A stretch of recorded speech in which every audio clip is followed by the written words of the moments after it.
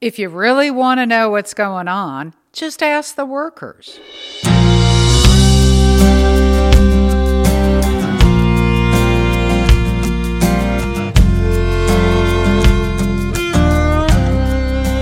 Welcome to the Get Real About Safety podcast, where we discuss the new view of safety, the things that work, the things that don't work, and try to break down old view paradigms to help you improve safety performance in your organization.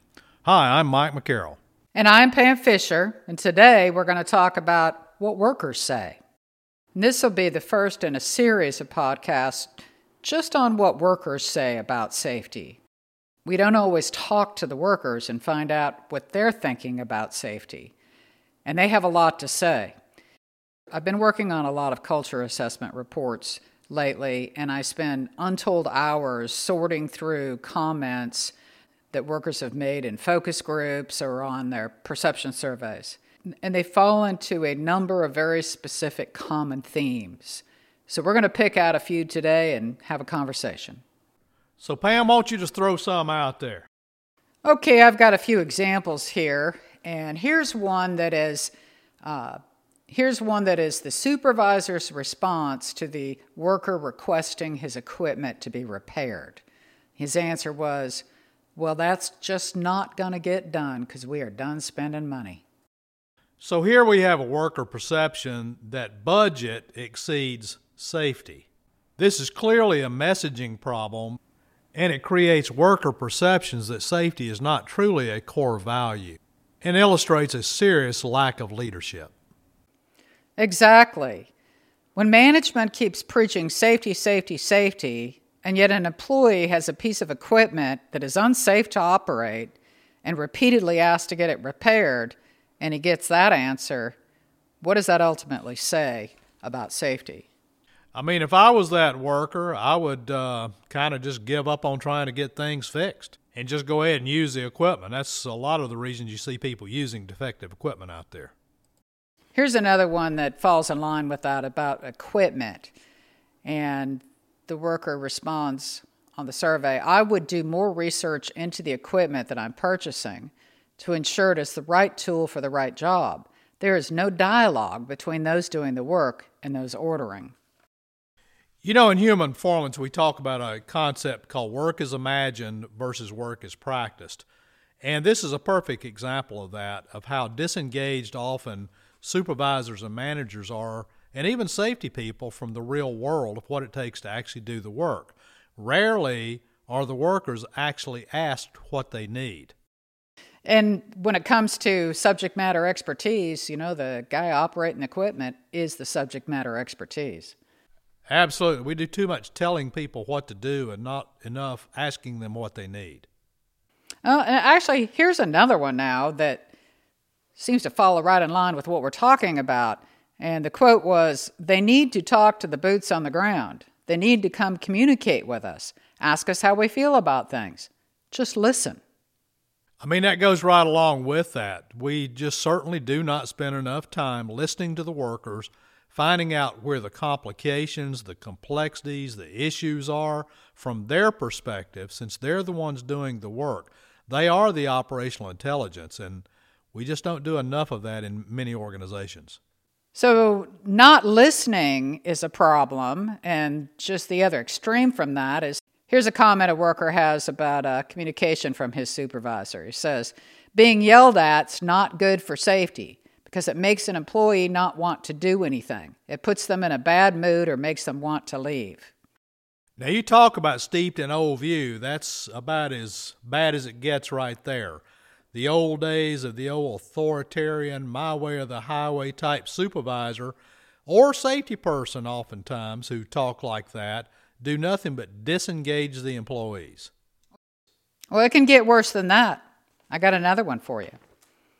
Quote, "Since the day I started working here, my foreman has treated me like the scum of the earth. Everything I do is always wrong. I am talked to like I am a dog on the streets. I work very hard to do what I'm asked, and I am not appreciated at all."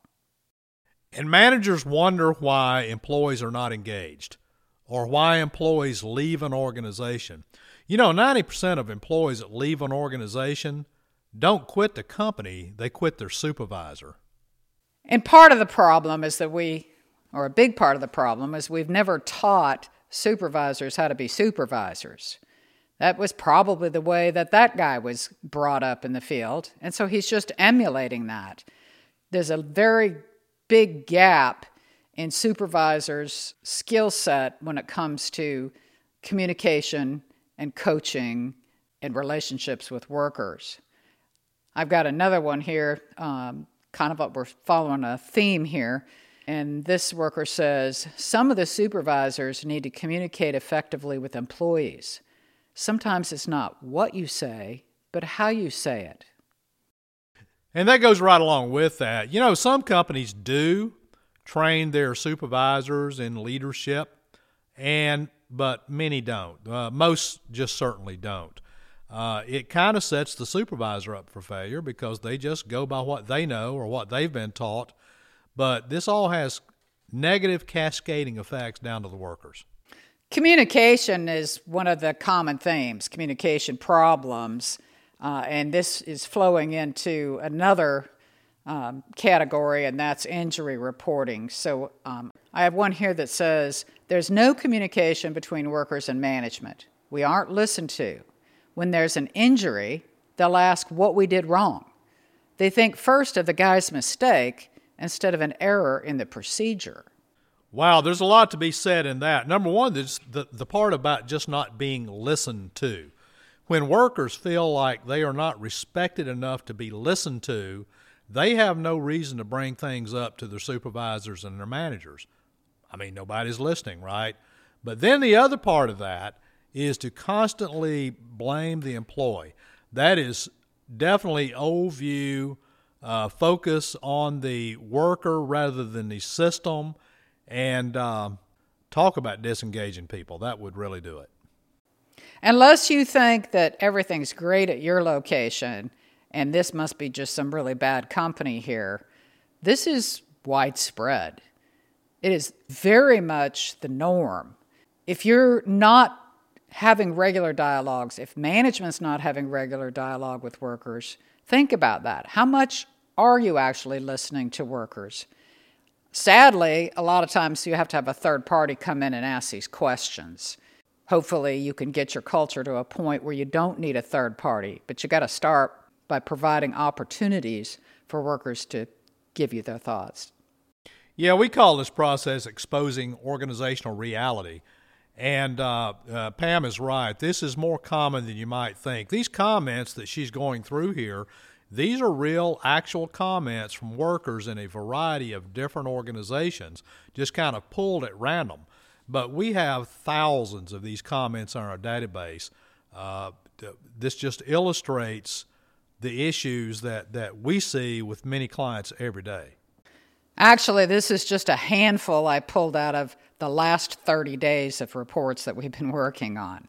This is just a handful. So if you multiply this by about 50, I've got another communication one here, so we'll throw this one at it. Communication is poor at times between managers to supervisors and then to employees. Change doesn't make it down to the employees, so different locations operate based on different expectations.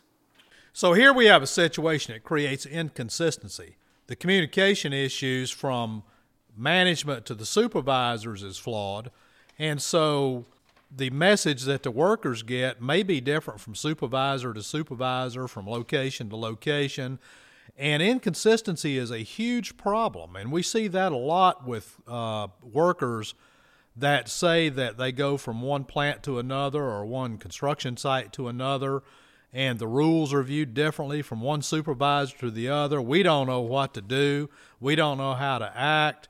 And then managers sit around and wonder why workers don't do what they're supposed to do. Give me a break. And with communication, it can vary from supervisor to employees, but also a lot of times it never makes it to the employees. It's kind of surprising to me how senior management thinks that the vision they had for safety, the values they have for safety, and the many comments they make about safety apparently aren't making it to the worker level. Workers want an opportunity to talk to managers. Here's a comment from someone says that I would take the lock off the office door so all employees can go in there and talk. We have to ask to come in. When you do come in the door, they want to know why you're here. Now, you talk about a poor leader that has a closed door policy. No, not just closed, locked. Yeah, locked. That's even worse, right? Now, just think about how employees feel. Think about the disrespect that they feel, not only that they're not being listened to, but they're being shut out. Yeah, here's another one there about coming back out to the field. It just simply says, come walk a mile in our shoes out there. That goes directly back to work as imagined versus work as practiced. People in the office, safety personnel, managers, supervisors cannot possibly know what the workers are going through unless they've done the work and done it fairly recently. And so they do need to get out there. That's one of the keys to excellence in safety, is for those people to get out in the field, interact with the people, understand the work, ask about the work, and ask people what they need. Let's talk a little bit about production. I cannot remember a company that we have assessed that the workers did not have frequent comments that production is over safety. And I also remember when we did an assessment with a very large company, and management wanted us to change the survey question that said safety is as important as production to safety is always over production, because they were convinced that every worker in their organization firmly believed that safety came before production. And sadly, that's not what the workers had to say. But here's one from another company who says safety is important, but when there is production pressure, no more safety. And we hear that a lot. When production pressure comes on, safety goes out the window. Now think about the perceptions that employees develop when that is the case. It becomes that safety is all talk. It's not really a core value. It's just talk, talk, talk. We see lots of safety processes that are more talk than action. Let's talk a little bit about fear and fear of reporting and discipline. Here's a comment that says, concerning discipline involving safety violations, they should be looked at case by case. Not every employee deserves to be fired. So, in human performance, and later we'll talk about determining culpability, but this is a classic case of everything being viewed as a violation. Errors being viewed as violations, system-induced issues being viewed as violations, and blaming and punishing the worker. And truly, everything does happen on a case-by-case basis. We don't live in a black and white world where everything is a violation. This is clearly a misunderstanding of human performance. Yeah, everything is varying shades of gray, not black and white out in the work world. Here's another one. The combination of blame and fear go together. So here's fellow says, everyone's afraid of losing their job for a safety infraction or an injury. What's that going to do to your reporting?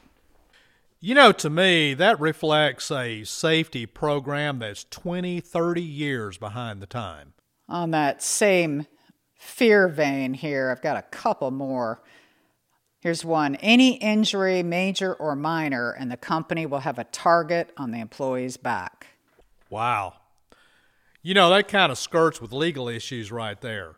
And this is, the podcast that I did the other day about stop the insanity about the recordable rate, this goes directly to that. This has to do with somebody in management getting mad and retaliating against the employee because they hurt their recordable rate or somehow made them look bad or hurt their incentive program, which is just absolutely ridiculous. And, honestly, the worker gets hurt. They would rather have not gotten hurt. They didn't do it just to make you mad or ruin your day. And safety is supposed to be, well, you would think that safety would be a positive. Safety is about not getting hurt, not dying, and going home to your family at the end of the day. So why is safety not a positive? Why is safety a negative? This person here says safety is about how they can fire you. So there you go. Safety is not about going home alive. Safety is about how they can fire you. In other words, the crime and punishment model. Everything's a violation. Everything's a safety crime. And let's just churn through employees. Imagine what that also does to morale and turnover in an organization. Well, let's give a shout out to Sidney Decker here with a quote that he said that I use probably every day of my life, and that is that you can learn or you can blame, but you can't do both. Which one do you want to do? I'd rather learn. How about if I kind of wind things up here? Well, let's do one more, and it's about positive reinforcement. Positive reinforcement is another major common theme that workers seem to feel like all they ever hear is the negative, and they getting yelled at. And this person here said, a simple, genuine compliment goes a long way. If I had a supervisor that was people-oriented and sincere, I wouldn't mind working a Saturday or a few extra hours. Common courtesy goes a long way. You know, that kind of goes to a statement by Benjamin Franklin, who said, I can live for a month off a good compliment. And that also just illustrates the lack of leadership training and development. Someone who truly was a leader would not be doing that. You know, the problem is that positive reinforcement is not natural to us. You know, our culture is such that we're very good at pointing out when people are screwing up or doing something wrong. Doesn't matter whether it's at work or whether it's with your spouse or whether it's with your kids. You notice when they make a mistake. You don't notice when they're doing well. So we're going to do another podcast, I know, another podcast or two on the concept of positive reinforcement, because we got a lot of work to do there. Yeah, that's probably the number one thing that we hear from workers more than anything else is, we ask that question oftentimes, how often do you hear what you do right? And what we hear from them is usually never or rarely. Positive reinforcement has consistently been the lowest scoring category in the cultural assessments that we have done for the past 20 years. Always, never fails. So we've gone through a number of themes here today, Mike. We've talked about budgets, safety resources. We've talked about communication being a huge thing. Communication where workers don't get messages that start at the top and don't make it all the way down to them. Workers who feel that they are not listened to or their opinions don't matter. Workers who don't have access to talk to senior management. And when there is communication from supervisors to workers, it's not positive, it's negative, and it causes fear. So these are some illustrations of deeper issues within an organization that disengages employees and affects safety performance in a negative sort of way. These are all cultural issues. These really flow to deeper issues such as lack of leadership development, lack of accountability for leaders leading the effort, issues of inadequate communication, inconsistency in the way safety is handled from location to location, and just the fact that people don't hear what they're doing right enough.